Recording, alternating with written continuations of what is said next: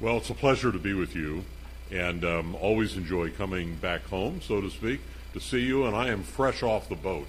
I was over in India and Nepal this time last week, arriving on Monday, and so I wanted to share a little bit briefly of what all took place over there. First of all, things that I did not do when I was in India.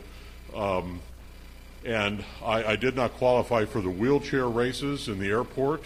I didn't talk to any water buffalo. I thought about it, but I did not. Ganesh God, they're celebrating that right now. I did not buy one. I ate no peppers when I was there. Their food is way too hot.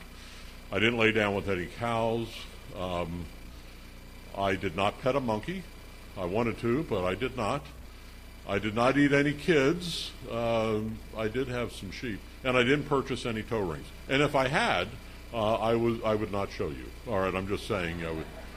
This is one of the domestic helps of the place where I was staying, and all of her toes, except for the pinky and the big toe, had rings. Okay, so here's what I did do during 21 days of ministry over there.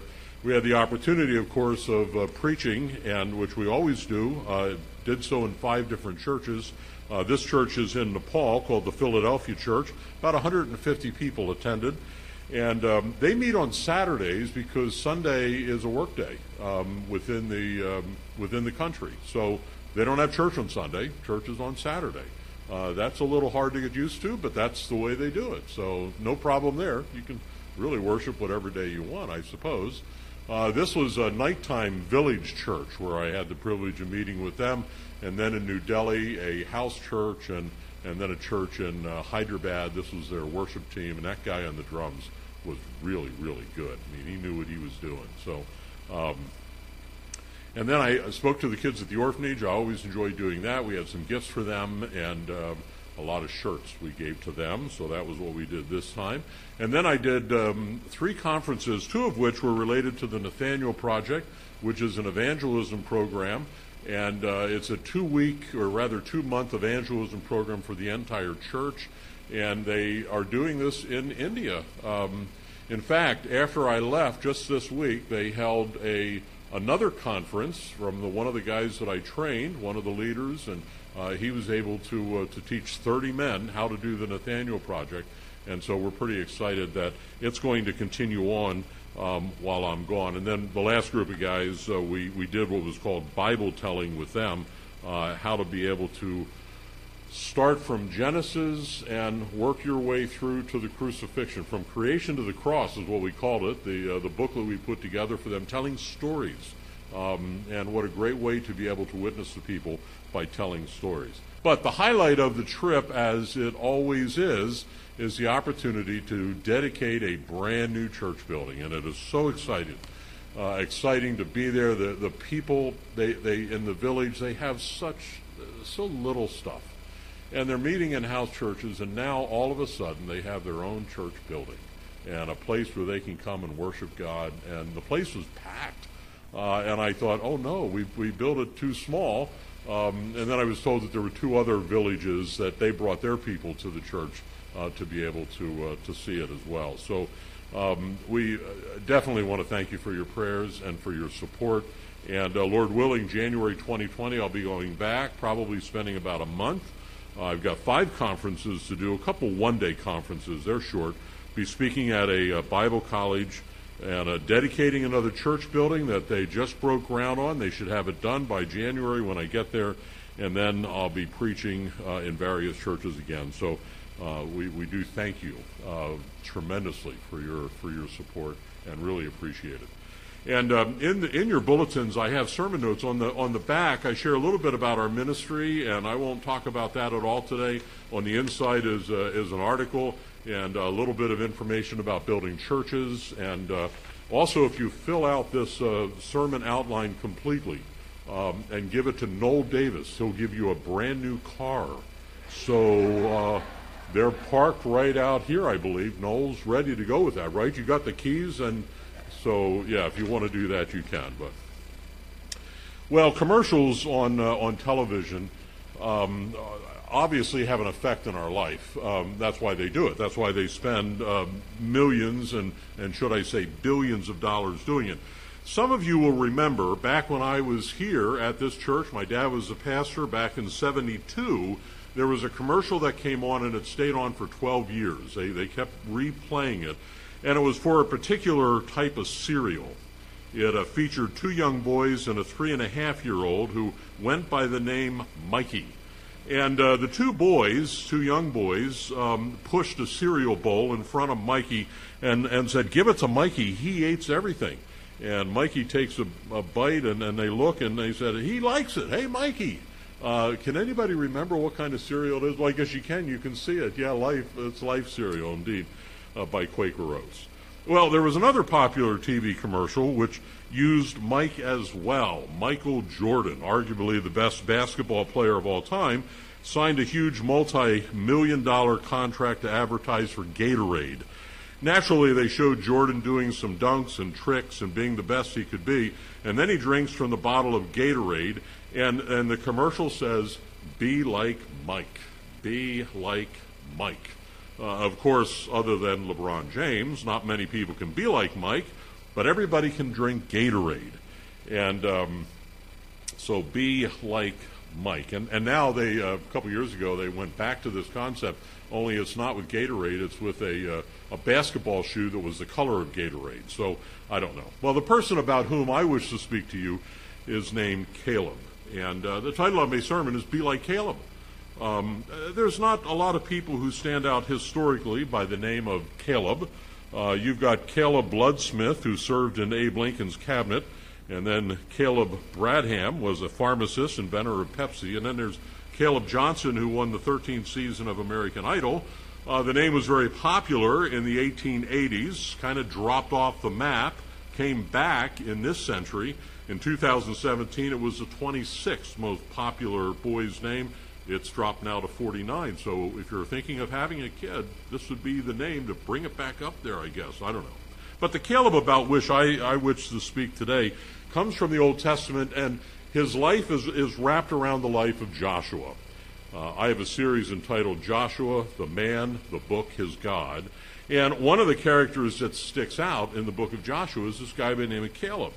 And I believe that every one of us, those who are followers of Jesus, can be like Caleb and see the blessings of God upon our life. So let's talk about what made him special. But first we need to find out who this guy is. So take your Bibles and turn with me to Numbers chapter 13, where Caleb is first introduced to us. Numbers chapter 13. And this is the first mention of Caleb by name. And after traveling across the Sinai desert, getting ready to enter the promised land, God speaks to Moses. And here's what he says. The Lord spoke to Moses, saying, "Send," verse 1 and 2, "send men to spy out the land of Canaan, which I am giving to the people of Israel. From each tribe of their fathers you shall send a man, every one of a chief among them." And then if, verse 3, so Moses sent them from the wilderness of Paran, according to the command of the Lord, all of them men who were heads of the people of Israel. Down to verse 6 tells us about Caleb. And there's two things that we notice about this. First of all, he was the representative from the tribe of Judah. And secondly, his father's name was Jephunneh.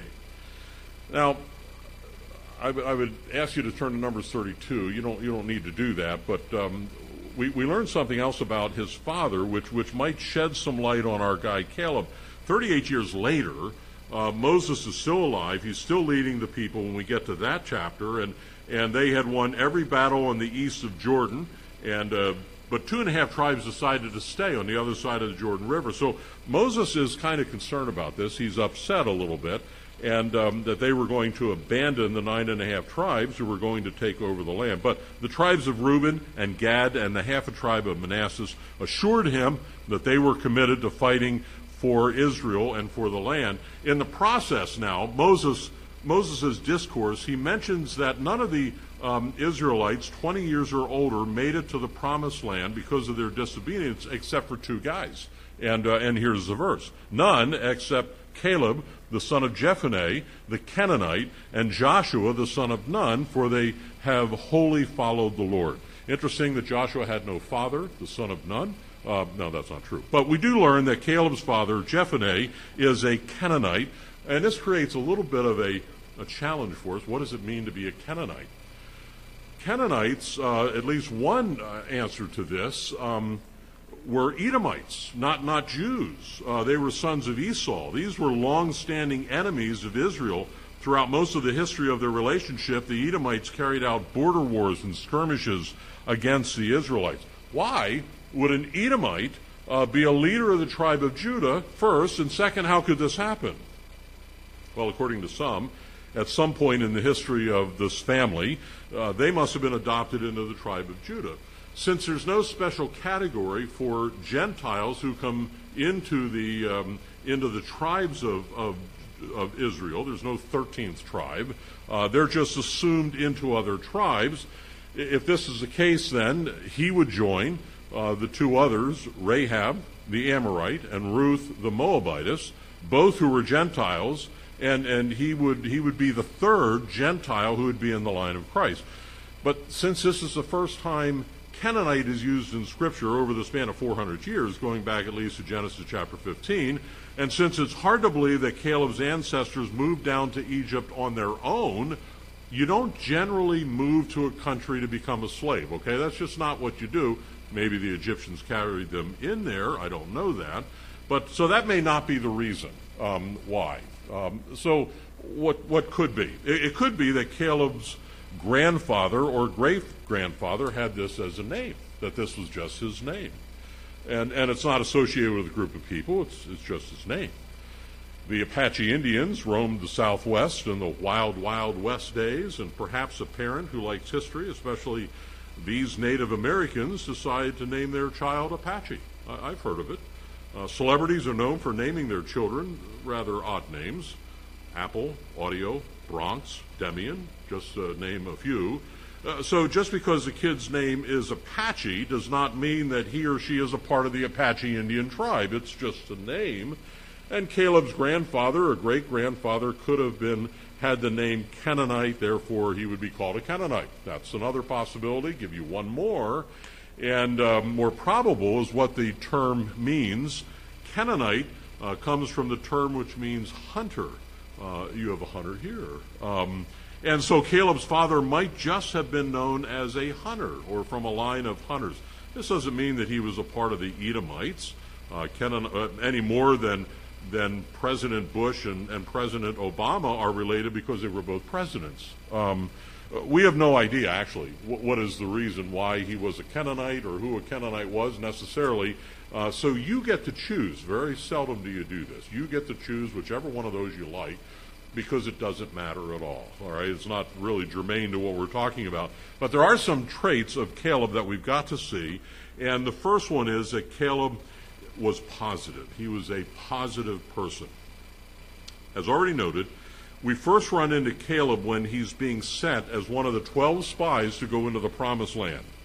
They found the land to be just as advertised. It was splendid. It was fantastic. It was a land flowing with milk and honey.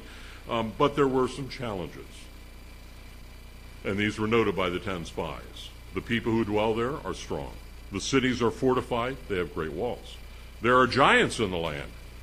They were like grasshoppers compared to them, and the land will devour us. 10 of the spies came back with a negative report. We can't do it. We are doomed. The people cried. We'd be better off if we went back to Egypt.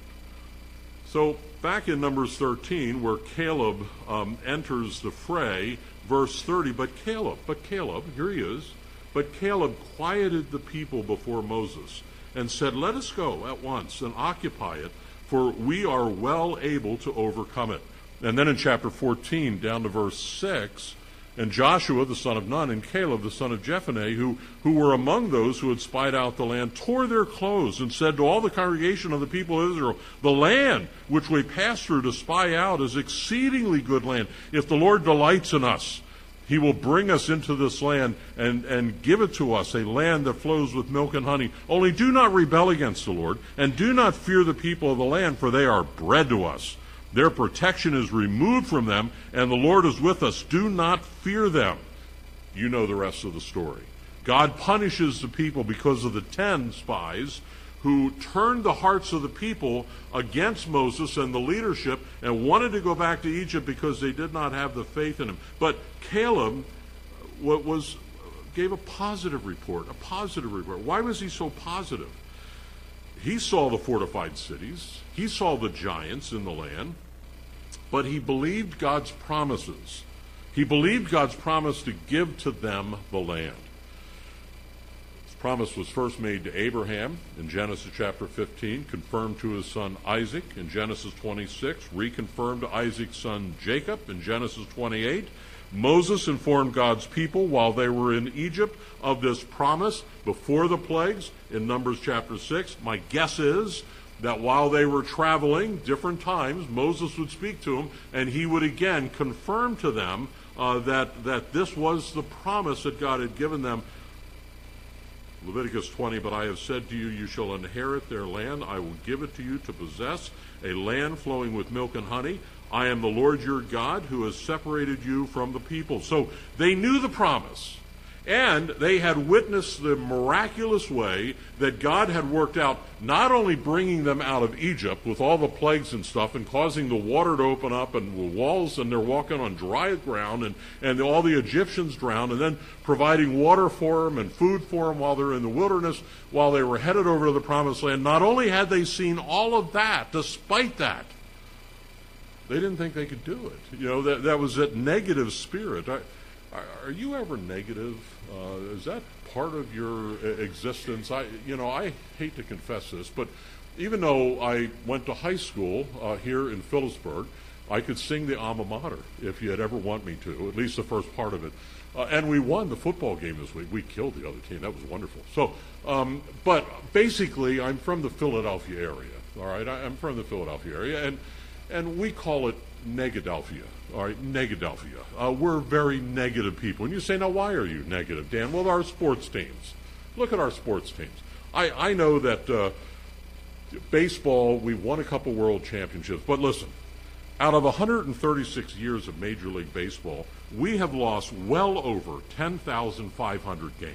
The most losses of any team in the history of the universe. I don't know if they hold other games on other planets. I don't know. But in the history of the universe, we are the worst, all right, when it comes to this. So the Eagles, who I'm real excited about today, starting up again, they're playing in the Super Bowl. And you would think, well, you're excited, aren't you? No. I knew we were going to lose. I sat there like this. I couldn't look. The whole game, I'm like, Bonnie, and even at the end of the game, I still thought we lost.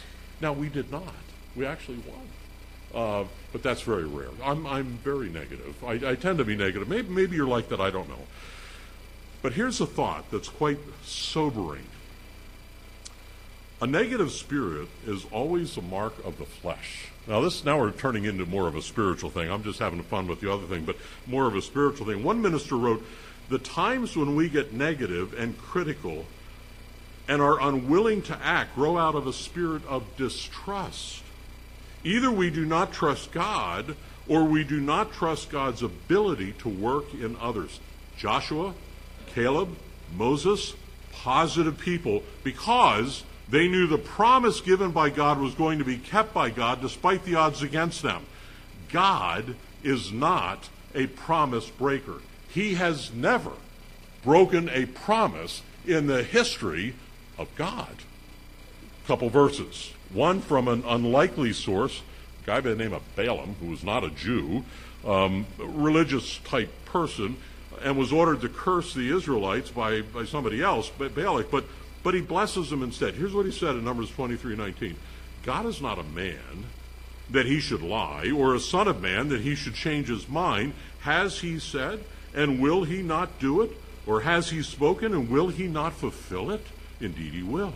The second verse would come from Joshua. This would be at the end of the book of Joshua, named after him, and his farewell to the people. He said this, And now I'm about to go the way of the earth, and you know in your hearts and souls, all of you, that listen to this, not one word has failed of all the good things that the Lord your God promised concerning you. All have come to pass, not one of them have failed. Joshua 23:14. And then a third verse from 2 Corinthians 1:20. For all the promises of God find their yes in him. That is why it is through him that we utter our amen to God for his glory. God keeps his promise 100% of the time.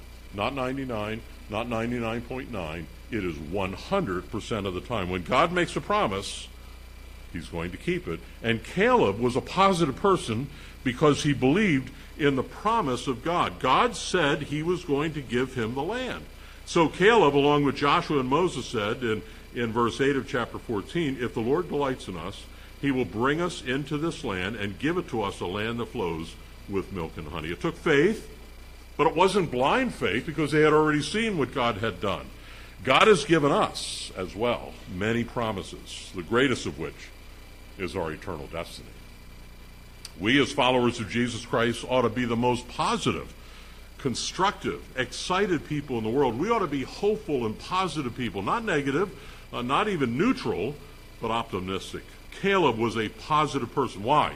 Because he believed in God's promises. Secondly, I forgot that one, a negative spirit, there it is. Secondly is Caleb was patient, a patient person. Being patient is not one of my characteristics either. I struggle with this. Caleb demonstrated his patience as he had to wait 38 long years before he was going to see the promise that God had given to him. God made the promise to Joshua and Caleb because of their faithfulness. In the book of Deuteronomy, Moses is writing down the law and history as a reminder to the Israelites. He mentions Caleb, Deuteronomy 1:34, and the Lord heard your words and was angered, and he swore, not one of these men of this evil generation shall see the good land that I swore to give you, your fathers, except for Caleb, son of Jephunneh. He shall see it, and to him and to his children I will give the land on which he has trodden, because he has wholeheartedly followed the Lord. But for this promise to be fulfilled, the entire generation of people 20 and older had to die. Joshua and Caleb had to watch as they fell like flies in the desert. Somebody calculated that 73 people had to die per day in order for this to happen. I don't know where they got their figures, but that's amazing. How could he be so patient? Of Caleb alone, the Bible declares 6 times that he obeyed the Lord fully. Numbers 14:24, my servant Caleb has a different spirit and follows me fully, wholeheartedly. Adverbs such as followed, faithfully, wholly, fully describe Caleb. And from a passage we'll read in a minute or two, Caleb even declared to Joshua that he followed the Lord wholeheartedly. Caleb's life shows full, wholehearted obedience, that it's the norm, or should be the norm for the Christian life, for the follower of Jesus, not some unachievable idealism. Why? What made him so patient for 38 years? He lived God's promises. He knew God's promise that he would eventually get into the land, and this gave him the reason to live. There are times that I feel indestructible. You're saying, superhero? No. Nor a teenager who feels they're bulletproof. No. I'm not done ministering until God is done with me. That's the promise that he has given to us. That's what he does within our life. He's in control of all of these things. I don't know why my preacher father, when he was a pastor here at age 50, was killed. We don't know why our preacher son at age 30 was killed, but God is in control of all of that. Joshua and Caleb were invincible. God made a promise to them, and he was going to keep it. They knew that, and thus they were patient. They lived God's promises. In what areas do you need to be patient today? May I suggest that you wholeheartedly follow God, and in due time he will give you the desires of your heart. Claim Galatians 6:9. And let us not grow weary of doing good, for in due season we shall reap if we faint not. An Indian proverb goes this way: patient can't be acquired overnight. It's just like building a muscle. Every day you need to work on it. And with followers of Christ, the Holy Spirit helps us with this. Fast forward now from the days Caleb was a spy through the wandering in the wilderness years to now Caleb is a senior citizen. And this leads us to our third and final point. Caleb had great passion. Caleb is 85 years old. He's an old man by anybody's standards, especially at this time when the life expectancy was less than half his age. I have reached that age now where I am a documented senior citizen. That's correct. I know I don't look it. I look very young. This is coloring. But yeah, and I get some discounts, okay? I was in one line I thought was going to expedite things when I was at an airport going through immigration. It was for senior citizens, but it was only for Indians, and I wasn't one, and the guy in front of me pointed me out, and that was tough. But here's some things that are true about older people, and they're true about me. In a hostage situation, I'm likely to be released first. All right, they don't need me anymore. No one expects me to run a marathon. Nobody has asked, are you going to run? No, they don't do that. Things I buy now will not wear out. And if Ani and I have a party, the neighbors don't even realize it, all right, because it's very quiet. Finally, my secrets are safe with my friends because they can't remember them either. So maybe you heard about the two elderly women. They were driving in a large car, which older people tend to drive, and both could barely see over the dashboard. And as they were cruising along, they came to an intersection, and they went through a red light. And the one lady sitting in the passenger seat said to herself, I must be losing it. I thought that was a red light. And so after a few minutes, they came to another intersection, and the light was red again. And again, they drove right through it. And this time, the woman in the passenger seat was almost sure that the light had been red, but was really concerned that she was losing it. She was getting nervous and decided to pay very close attention for the next intersection. And sure enough, at the next intersection, the light is definitely red, and they went right through it. And she turned to the other woman. She said, Mildred, did you know we just went through 3 red lights in a row? How you could have had us killed. And Mildred turned to her face and said, oh dear, am I driving? I'm now in that category, I think, to some degree. Well, this is not the way of Caleb. Caleb was sharp. Turn to Joshua 14. Joshua 14, you might be there. But Joshua 14, the Israelites are in the land, and there's still pockets of the land that need to be conquered in chapter 13. But Joshua's getting old, and he needs to divide up the land before he dies. So each tribe is brought there, and they're going to be designated their portion of land by lot. The first tribe is Judah. So picture in your mind all these people sitting, especially the leaders of the tribes sitting there, and Joshua is now going to proportion the land, and he says, I'm going to give the land to Judah. And before he does that, Caleb jumps up. Wait, whoa, whoa, and you see this old man standing up there. Wait a second. Look at verse 6 and following. Then the people of Judah came to Joshua at Gilgal, and Caleb the son of Jephunneh the Kenizzite said to him, you know what the Lord said to Moses, the man of God, in Kadesh Barnea, concerning you and me. I was 40 years old when Moses, the servant of the Lord, sent me from Kadesh Barnea to spy out the land, and I brought him word again, as it was in my heart. But my brothers who went up with me made the heart of the people melt, yet I wholly followed the Lord my God.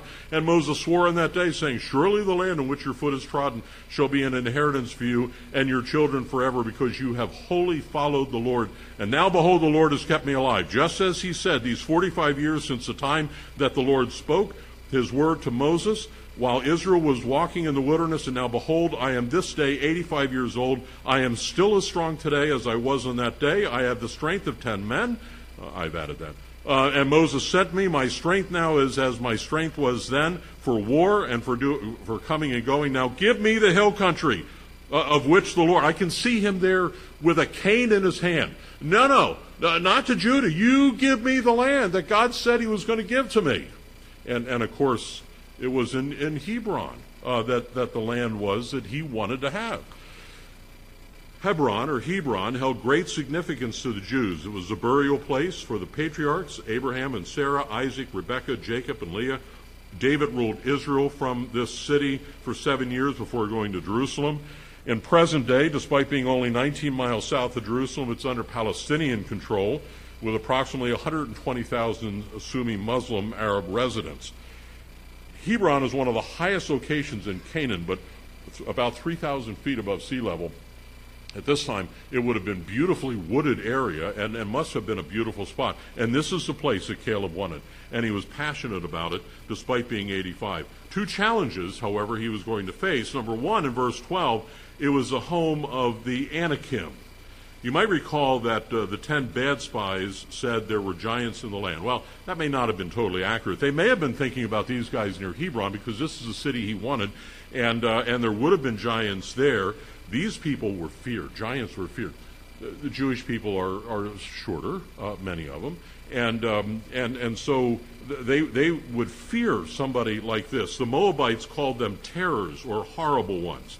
Others referred to them as ghostly, mysterious ones. Some called them Zamzumins, those who spoke gibberish. These were the zombies of the day. All right, you've seen it on TV. That's who these people were, only they were big. The scripture calls them giants.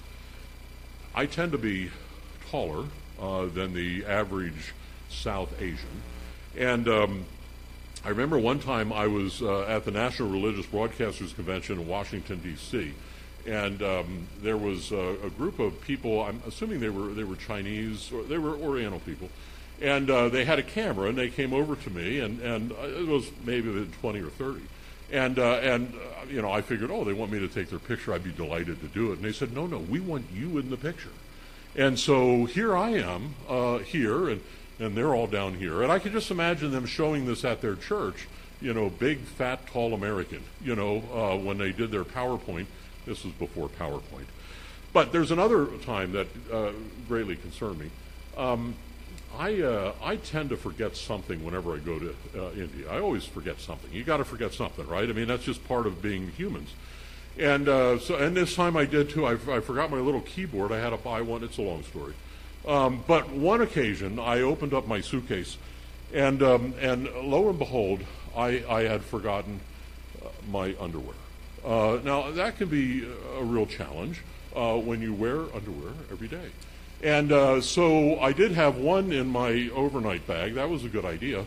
And fortunately, there was another pastor who was coming from the U.S., and Bonnie dutifully wrapped up underwear and disguised it and gave it to him, saying he needs this. So I went in. I was getting a suit made over in Hyderabad. They're rather inexpensive.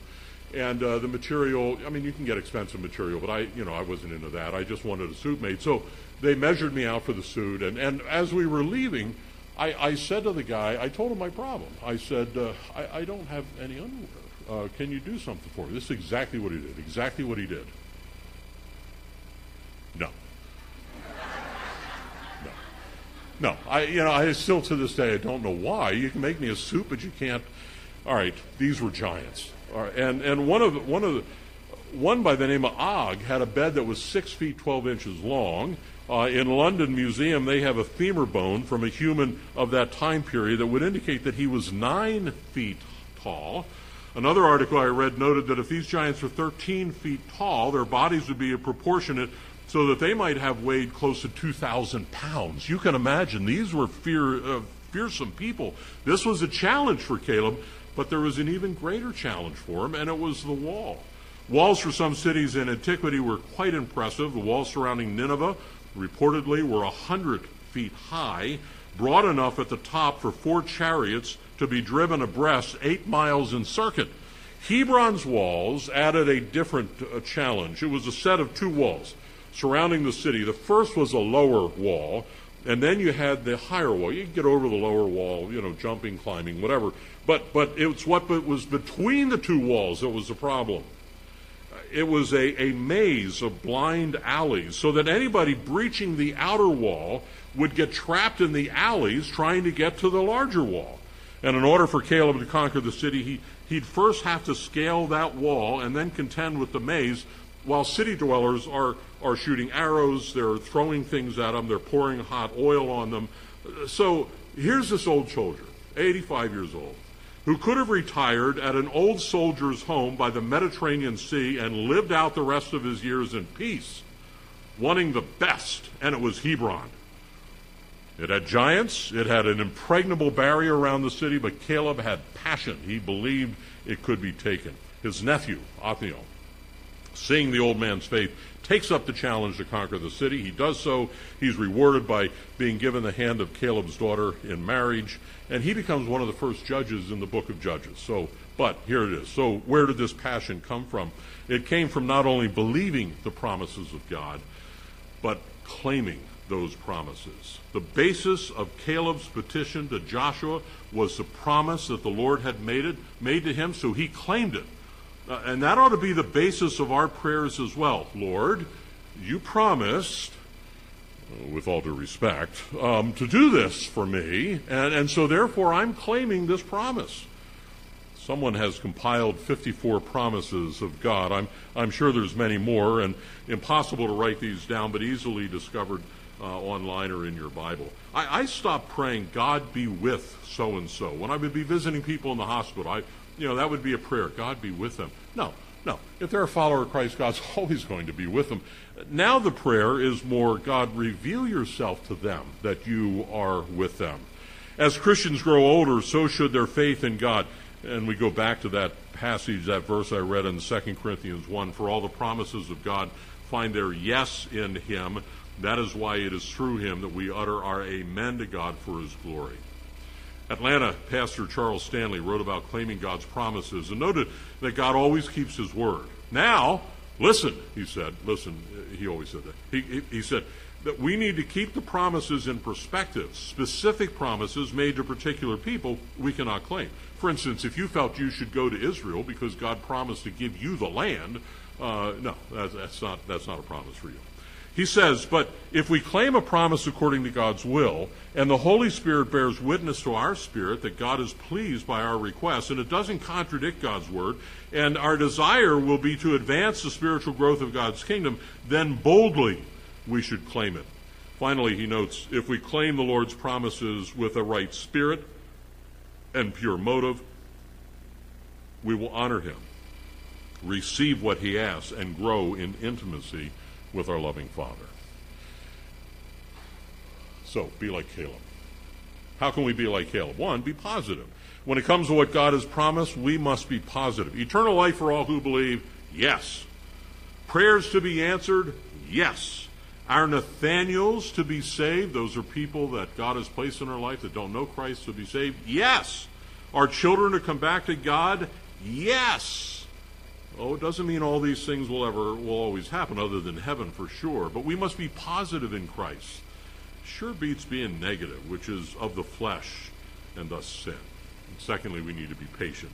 Paul urged his readers in Ephesians 4, 1 and 2, to walk in a manner worthy of the calling to which you have been called, with all humility and gentleness, with patience, bearing with one another in love. Wait on the Lord. He'll answer you if you are serving him wholeheartedly. And then, be passionate. Be passionate about God's promises. And if we are, we will prosper like Caleb. Moses noted to the children of Israel, the Lord will again take delight in prospering you. Deuteronomy 30, verse 9, Psalm 23, verse 6, surely goodness and mercy shall pursue me all the days of my life. That's being prosperous. God wants to bless you and prosper you. I'm not speaking about prosperity gospel where God is some cosmic Santa Claus giving you everything you desire, but God does want to bless you. One commentator noted that we as humans are like little geysers that gurgle and sputter and pop erratically. That's about all the blessing that we can muster. But God is like the Niagara Falls. You look at 186,000 tons of water crashing over the precipice every minute, and you think, surely this can't keep going at this force year after year after year, yet it does, and that's the way God is about doing good. He never grows weary of it. It never gets boring to him. The Niagara of his grace has no end. His mercies are new every morning, and he wants to make us prosperous. But if we're negative, if we're not following him, then these things will not happen to us. There have been a few commercial spin-offs from the one I told you about, Be Like Mike, using the line, don't be like Dave, or don't be like Bob. Well, let me suggest that you don't be like the majority who were so negative and turned away from God. Rather, with God's help, raise up and be like Caleb. I don't care how old you are. Be a true man and woman of God who follows God wholeheartedly. Positive, patient, and passionate as you serve Him. Father, I thank you for my friends. So good to see them. And continue to bless Pastor Justin and this church as they reach out now to a lot of different avenues of ministry that they're going to be having in the fall, and may it be just a wonderful, wonderful year. And Lord, I pray that you'll help us as followers of you, that we will become people worthy of being followers of you. Some of these areas we need to chip off in our own life, and maybe not be so negative, and trust in you more, and watch you being patient as you're going to work out your will, and then being passionate about serving you. So minister to our hearts, speak to us in this regard today. And Lord, there could be somebody here who can't do any of this because they don't know you as their personal Lord and Savior. And I pray that even now, that your Holy Spirit will work in their heart, that you will draw them to a saving knowledge of Jesus Christ, from which they will then receive the gift of eternal life and all the promises that you've given to us as believers. So speak to them today. In Jesus' name we pray. Amen.